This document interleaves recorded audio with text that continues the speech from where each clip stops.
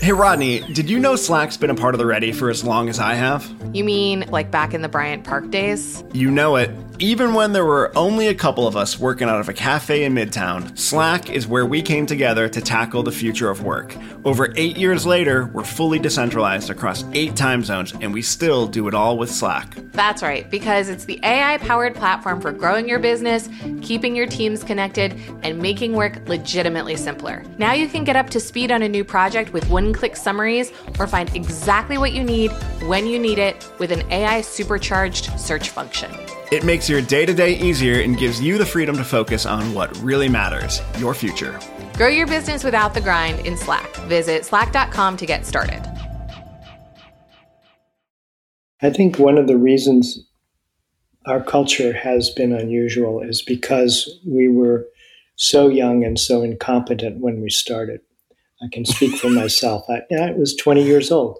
I intended to be at the company for 6 months, and all of a sudden we're creating this clothing company. Everybody else in the office is surfing, so I'm the only person to answer the phones.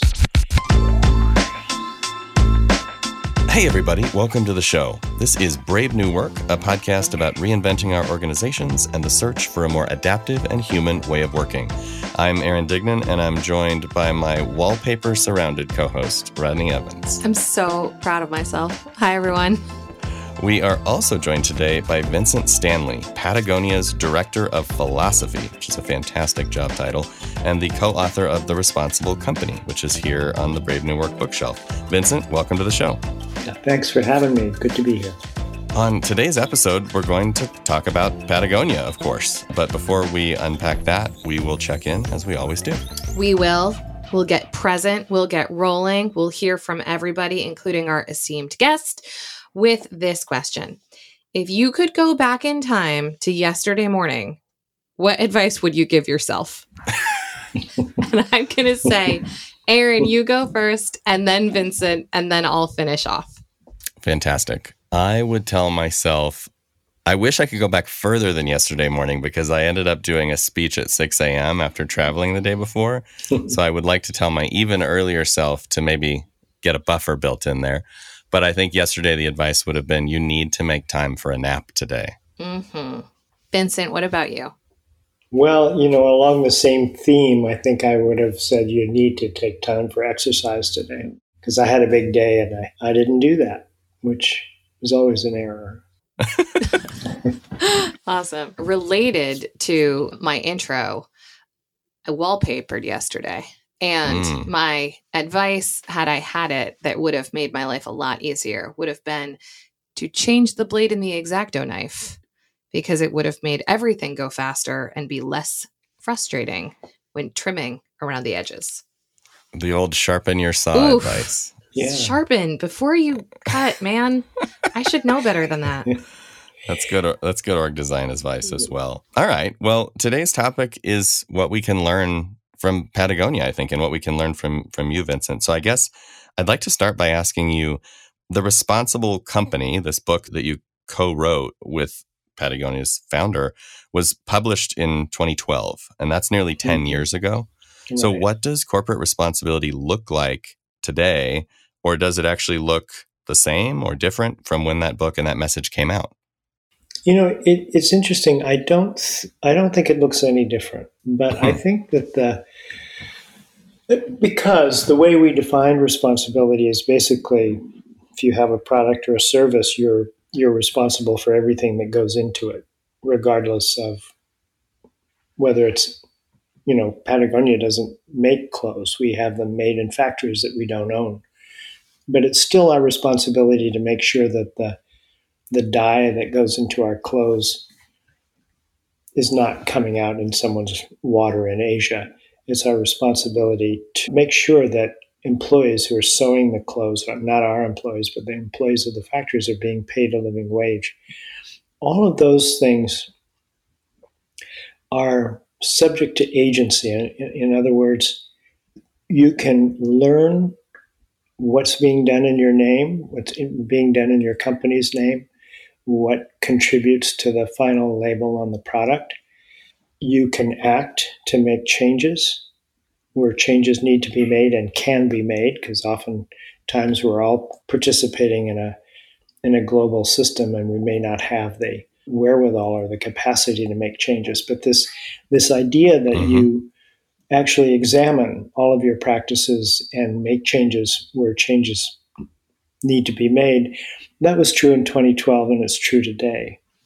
What's different, I think, is that the overall business climate has changed. And I think we've been talking about the environmental crisis for 30 years, and more than climate change, we've been talking about basically the desertification of the planet, the loss of fresh water, the pollution of rivers, the acidification of the oceans, the loss of species. And all of this that was the disasters that came out of that used to be episodic now seem to be chronic. And we've also had COVID for the last year and a half, which is a huge, I think it's hard to bring that to the front of the mind, how much change or how much difficulty that has created in the past year and a half that we don't even know how to process, or we don't know how to deal with that as human beings. We may know how to deal with that as business people in terms of having people work at home, in terms of adapting, but we don't really know how it affects our psyches. The other thing that's changed is new generation of workers. Young people don't want to work for bad companies. The other thing that has changed is a strong demand from institutional investors, from sovereign funds and pension funds, not to invest in companies that are going to create financial risk because those companies are creating social and environmental risk. So all of those things have changed. So now the B Corp movement, which was really small in 2012 when the book came out, there are now 3,500 companies, but a lot more companies interested, and several bigger companies interested. So I don't want to be Pollyannish about this, Panglossian, and say, okay, this is all going to create a better world. But I think the circumstances have changed, and I think it's more possible, and more people see the urgency of creating businesses that actually deal with the social and environmental crises that we face. And business has an important role to play. I mean, we generate 80% of the environmental impact. It's not through personal use or whether you compost your banana peels. It's the decisions that are made in companies that deeply affect the future of the planet and also human communities. So your title, which is amazing and we're obsessed with, is Patagonia's Director of Philosophy. And we understand that you are also the unofficial chief storyteller there. What are some of Patagonia's stories, both known and maybe not so well known, that you really feel the most proud of? Well, those are kind of two separate questions, but I think that I would start by saying we started off as a mountain climbing equipment company. And Yvon Chouinard started off as a teenager when he was 18. And as a climber, he couldn't find the equipment he wanted. So he took a book out of the Burbank Library on blacksmithing, borrowed $800 from his parents and bought a used drop forge and anvil, and converted the former chicken coop in the backyard into a blacksmith shop. And for 15 years, the company was very small. When I started, we hadn't started Patagonia yet. The business did well under $1 million a year, but we had the reputation for making the best climbing equipment in the world. And that kind of emphasis on quality, which is really significant for climbing equipment because your customers are trusting their lives to the quality of your goods. And the other thing is that was important, but also that everybody except me were climbers and surfers. And there was a culture of loving wild places and loving what you did in wild places that really influenced the company from the beginning, and it influences the company today. So that was very important in determining culture. It was very important in determining what the overall story of the company is, which was always kind of clear. It was not kind of a conventional business. We didn't incorporate in order to, make a killing and sell to somebody else. It was really based on this love for a particular sport and wanting to do it justice in terms of the products we made. And when we got into the clothing business, which was basically to pay for the climbing equipment business, because the profits were very small. We had like 75% of the global market, but we were still doing less than $1 million a year. Some of the habits that we had developed in the climbing equipment company sort of stayed with us in clothing, even against our own wishes. I mean, I think we thought when we got into clothing, we're going to keep our hands clean. We're not going to get machine oil on our hands. We don't have the risk of our products rusting in the corner if water gets into the shop.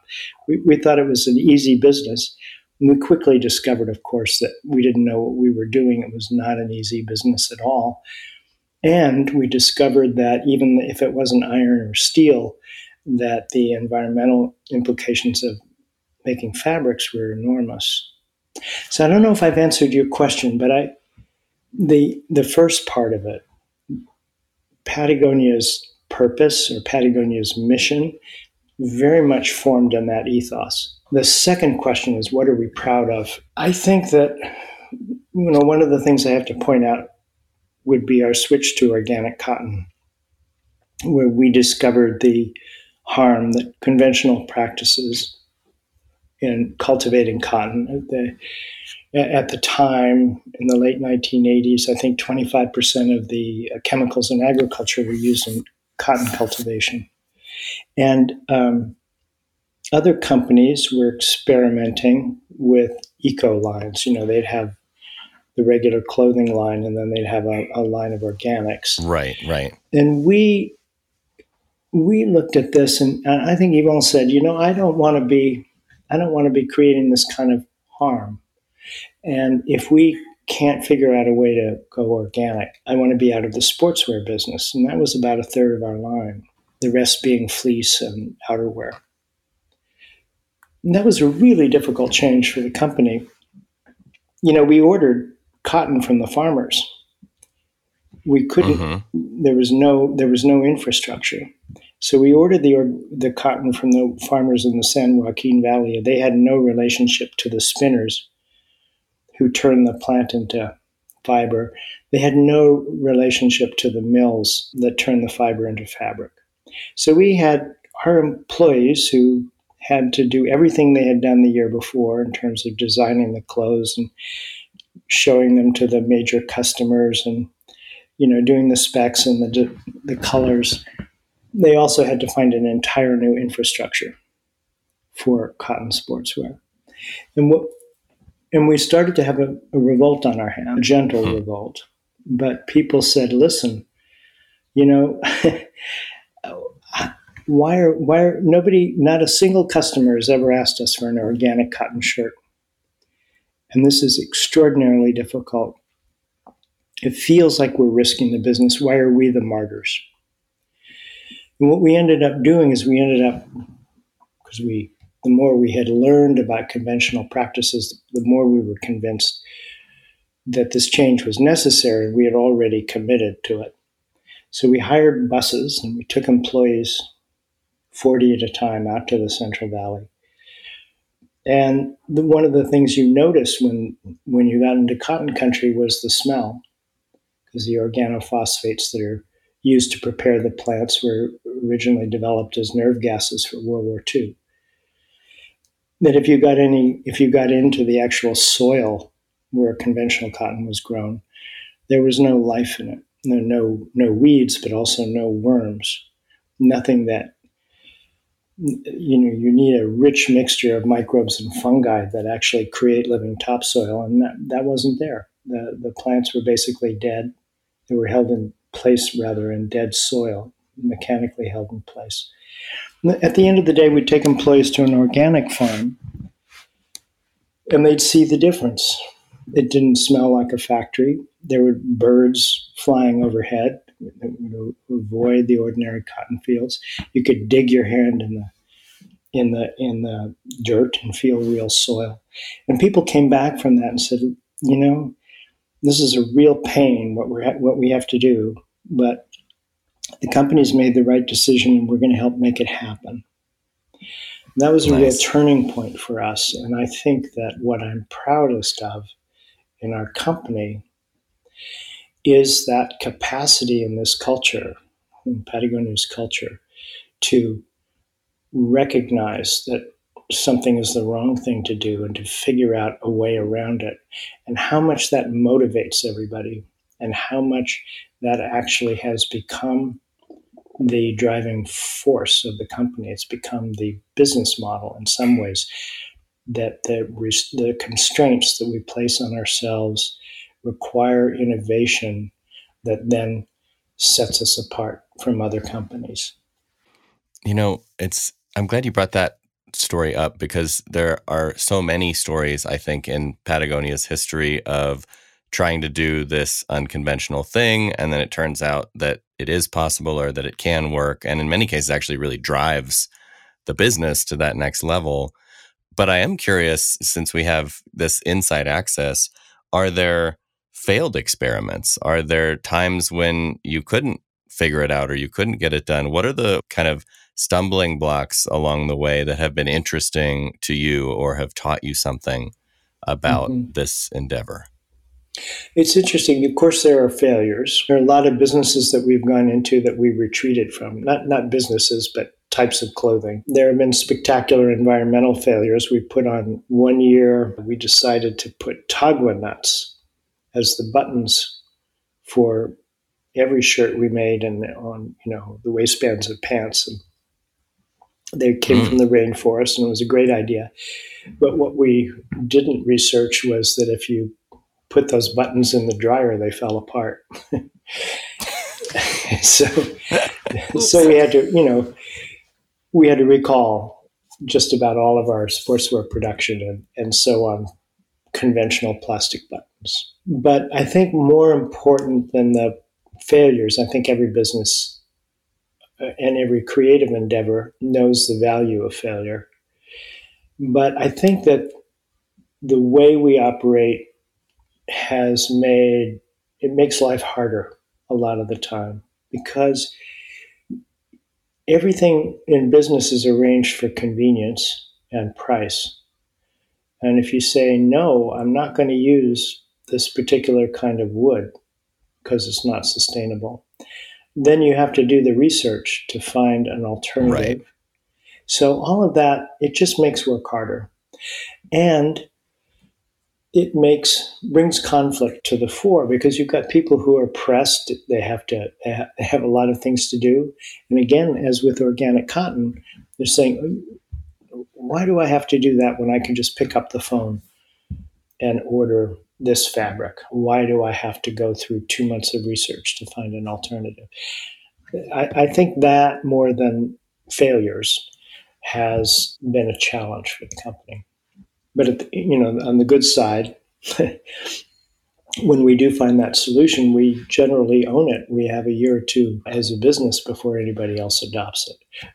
Though We're committed to sharing anything that we do that actually reflects an environmental improvement. We do share with our competitors.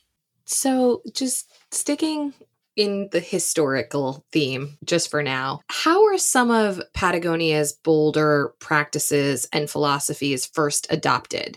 Aaron and I live in the sort of future of work world, and there are a lot of companies that are waking up to doing things more like the way that y'all have been doing them for a very long time. So I'm just curious to hear a little bit about those early days and how did you get really started on this path? Well, I think in some ways, we were on the path from the beginning. I think one of the reasons our culture has been unusual is because we were so young and so incompetent when we started. I can speak for myself. I was 20 years old.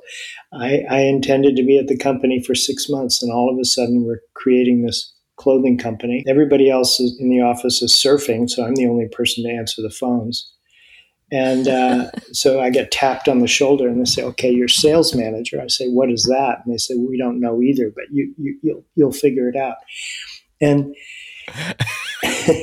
no, really. And what happened in those early times is because we were all so new to what we were doing, we didn't come out of it. We relied on each other for support. So if I have to figure out I'm going to go to a trade show for the first time, or I'm hiring reps, and I'm trying to figure out how to do it, I would talk to my colleagues, and they would raise questions that I wouldn't think of myself. So there was a kind of collegial atmosphere of, okay, let's figure this out together. It's very different from an ordinary hierarchical approach to business. We had the commitment of the founders to quality and then to environmentalism and to sound practices with our employees. But we also, from the very beginning, we had this committed middle management with a strong sense of its own agency, its own volition, its own ability to make things happen or not make things happen. I was mentioning this to someone earlier today, that I think that the healthiest part of our culture is in retail employees. And if you go into retail employees, they're not the highest paid, they're not the most celebrated. They often don't stay with the company for a long time. They're young people, they're going on to do something else. But if you go into one of our stores with a problem, either you're not quite sure what to buy, or you bought a Patagonia product and the zipper is broken, and you go in and you talk to someone on the retail floor, they will never bounce you up to a manager. They will answer your questions and solve your problem themselves. And they know that they can do that, and that they won't be reprimanded if they come up with a solution that their manager may feel differently about. I think that's such a critical element for the culture. It's a necessity that people feel that they can, and that they're not just operating within a very narrow framework within the guidelines put out for employees, and then have to kick it up to a manager. So I would say it was those two things, that you had this brilliant vision of the owner who really didn't micromanage at all. And then you have this strong interest from the middle management in making the company work. That often also counteracted mistakes from the higher leadership. And again, I can tell the story against myself. When I was head of marketing, I decreed that all of the windows in October in all the stores around the world would have the yoga line. And then somebody kind of tapped me on the shoulder and said, yoga isn't anything in Japan.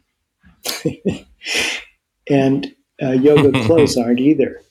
So I'm making these kind of radical decisions at 30,000 feet, ignoring the importance of place, the importance of locality, not consulting with my people beforehand. And I think that that's really gets businesses into trouble. And I think that one of the reasons Patagonia has been successful is that we have enough people who can tap the head of marketing on the shoulder and say, this is not the thing to do, and a change would be made. It really resonates with me, that whole story of it emerging from noviceness and from freshness to it. I think that like beginner's mind aspect of what we're doing here, and just being, for each other, with each other, is often so much better than leaning on the habits and the norms of how things are done. And that kind of brings me to my next question, which is, even though it is so profound what Patagonia and other companies like it have accomplished, and how much more nourishing that can be, that is not the norm. It's been 40 years, and even though Patagonia and other companies like it have done really profoundly different things, and things that are much more focused on the planet and community. That is not the norm. Most companies still don't think like that. They still don't operate like that. If they do, sometimes it's greenwashing or hand waving. Why do you think that is? And what, if anything, do you think we can do about that as participants in this system? I think some of the answer why that would be the case is that I think top managers, leaders tend to overestimate their own capacities for making decisions. and no, I really think so that's true. And I think that one of the things you can do about it is to make sure you've got a process that goes top down and bottom up simultaneously, so that you can test whatever the leadership has in mind for the medium to long term, and what the people who are doing the work have to say about it. And people who are doing the work should be able to determine, I think, 70 to 80% of how they do the work, which is often hard for managers to allow. They don't trust that. I think it's going to be more important. This is an interesting age. Again, problems that were episodic have become chronic, especially with climate change and also with social inequality. And dealing with COVID, I haven't been to the office since March 2020. Right. We've been running the company pretty well in difficult circumstances, and everybody else has been doing the same and managing family life on top of it. But I don't see a break. I don't see it going back to normal. I see a kind of constant need for adaptation given the situation of the world today. And if you want to be able to respond, if you want to be able to adapt, you really need everybody on board, and you need to you can't dumb it down. You can't give orders to a bunch of people and say, do this. It won't work anymore. It used to work when you had a lot of, I don't know how well it worked, but say if you were AT&T when it was a monopoly in the 1960s, perhaps you could operate that way. But I don't think you can operate that way now. So we did want to ask you about this moment of uncertainty, and this seems like the time. It sounds like you all, like most of us, have been working remotely. And I am curious what other kinds of new experiments you're conducting. We're seeing and thinking a lot about things like burnout and hybrid work and what the future of the office looks like and the future of retail, frankly. What are you all trying right now to meet this moment where all of a sudden we're having to rethink a lot of things that we've taken for granted historically? I think, we're doing a lot. I think one thing I can talk about is that we miss working together. I think a lot happens informally through, this was true of our company from the beginning. Ideas would come up when two people would go for a bike ride at lunch. And, we've had a cafe at work. We've had people talk to each other in the halls. There's so much that happens faster because of that informal conversation. I think that one of the things we're looking at is January, we hope, if we're able to deal with the Delta variant. And we're thinking of a 3-day work week in the office, 2 days not in the office. We've had a 980 work week for a long time, for several years, so that every other Friday employees have that off, so they have a 3-day weekend. But I think what we're looking at is, okay, this is going to be kind of a hybrid time. We're also looking at allowing people to work remotely, say for a month a year, if they're off in the mountains or they're by the ocean and have a second place that they value. So, and I think what's going to be important is just to really monitor this very closely, see what works and what doesn't. I think we don't know what we're missing at this point, and we won't know what works and doesn't work until we actually do it.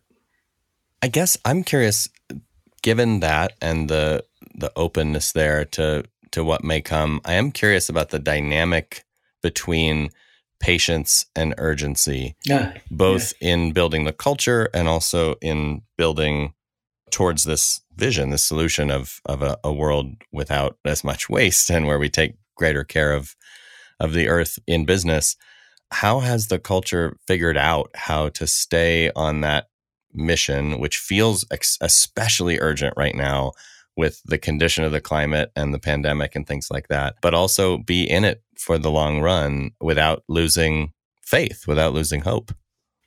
Well, I think it's interesting that you use the phrase urgency and patience in the same sentence.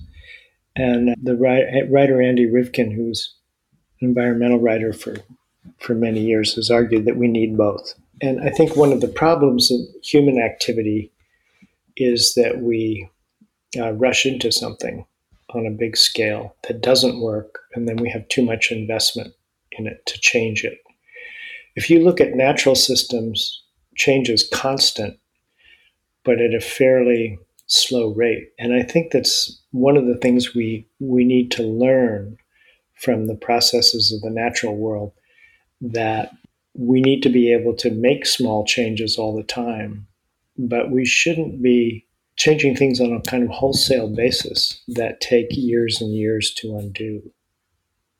And in terms of losing faith, I think as long as you're acting on what you know, I think that in my experience, our employees have been engaged. And yeah, you have disappointments, and yes, you have moments that feel very frustrating. But I think if you really think that you're facing the world as it is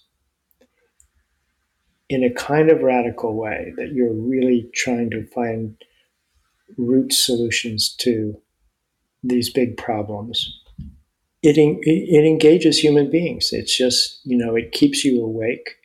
It keeps people working together in some way. So, I think that's the argument I would make, that urgency and that patience, they have to be there at the right times and with the right perspective to whatever the particular problem is.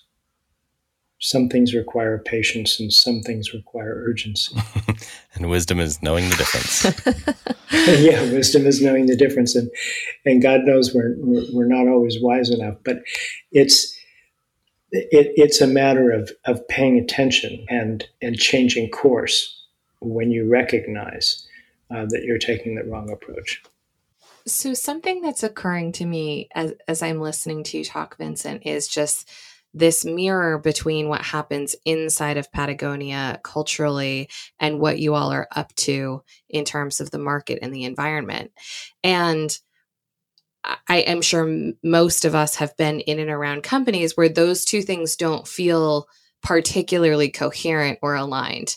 Companies that say sustainability is our top priority, but their workforce is not working in a way that's sustainable, or who say their customer base is a top priority, but who don't dedicate any real investment or thought to equity internally.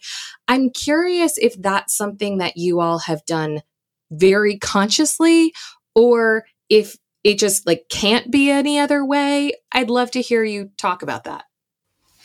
Well, I think that a lot of companies unleash their marketing departments to say whatever people want to hear. And I think that that's a big mistake. I think if you want to really be sustainable, and if you really want to be successful as a business, it can't be a kind of compromise between purpose and profit. You've really got to build your business around your strengths and in some ways your challenges. I keep coming back to the word constraint. So if you're telling a story that nobody's going to believe, which is most marketing stories, people have a kind of a built-in bullshit detector, and it washes over everybody's head. So I don't know why people are spending millions of dollars to put out sustainability messages that no one is going to pay attention to because they're not credible. A message is credible when it reflects what the reader or the viewer knows about the company or senses about the company, and whether that message has been consistent over time and whether that company's actions have actually borne out the promise that has been made to the customer. So my sense is that good storytelling, which is that, to me, as you identify, every company is different, like every human being, like every snowflake. You identify the strengths of your business and of your business culture. Determine what your values are, what's really important to this organization and to the people in this organization, and build your business around that. And when you do that, that keeps you from, becomes a kind of strategic decision, because anything that takes you away from that becomes a kind of drift that becomes apparent very quickly. And it also becomes apparent to your customers, your investors, your employees, who say, no, wait a minute, this is not in line with what, not only what we're talking about, but what we've done and what we've aspired to do. So, I just think in a world with the kinds of challenges that we have, every business needs to do something useful, needs to produce useful products and services and to do them in the right way. And you can't do that without having this kind of strong relationship between the message you put out and the reality of your culture and your business. That makes sense. I am curious, this whole story has really made it clear that building from the ground up, from doing this from a white sheet of paper, has allowed for a lot of really interesting things to emerge for Patagonia. Do you believe, having sort of witnessed many other companies alongside you over the years, do you believe it's possible for an organization that has a different history and a different story to find their way to some of these principles and practices from a different place, of a different state, a different culture? Or do you feel like it's really only the provenance of companies that have the advantage of starting from unique circumstances? Well, in many ways, a lot of what we've done has been retrofitted. We did have the original culture, the climbing and surfing culture, and the insistence on quality. But in terms of sustainability and all that, there was no sense of that in 1973. If you wanted to talk about environmental change, you talked about changing government regulations, not in terms of what individual companies or what individual industries did. I think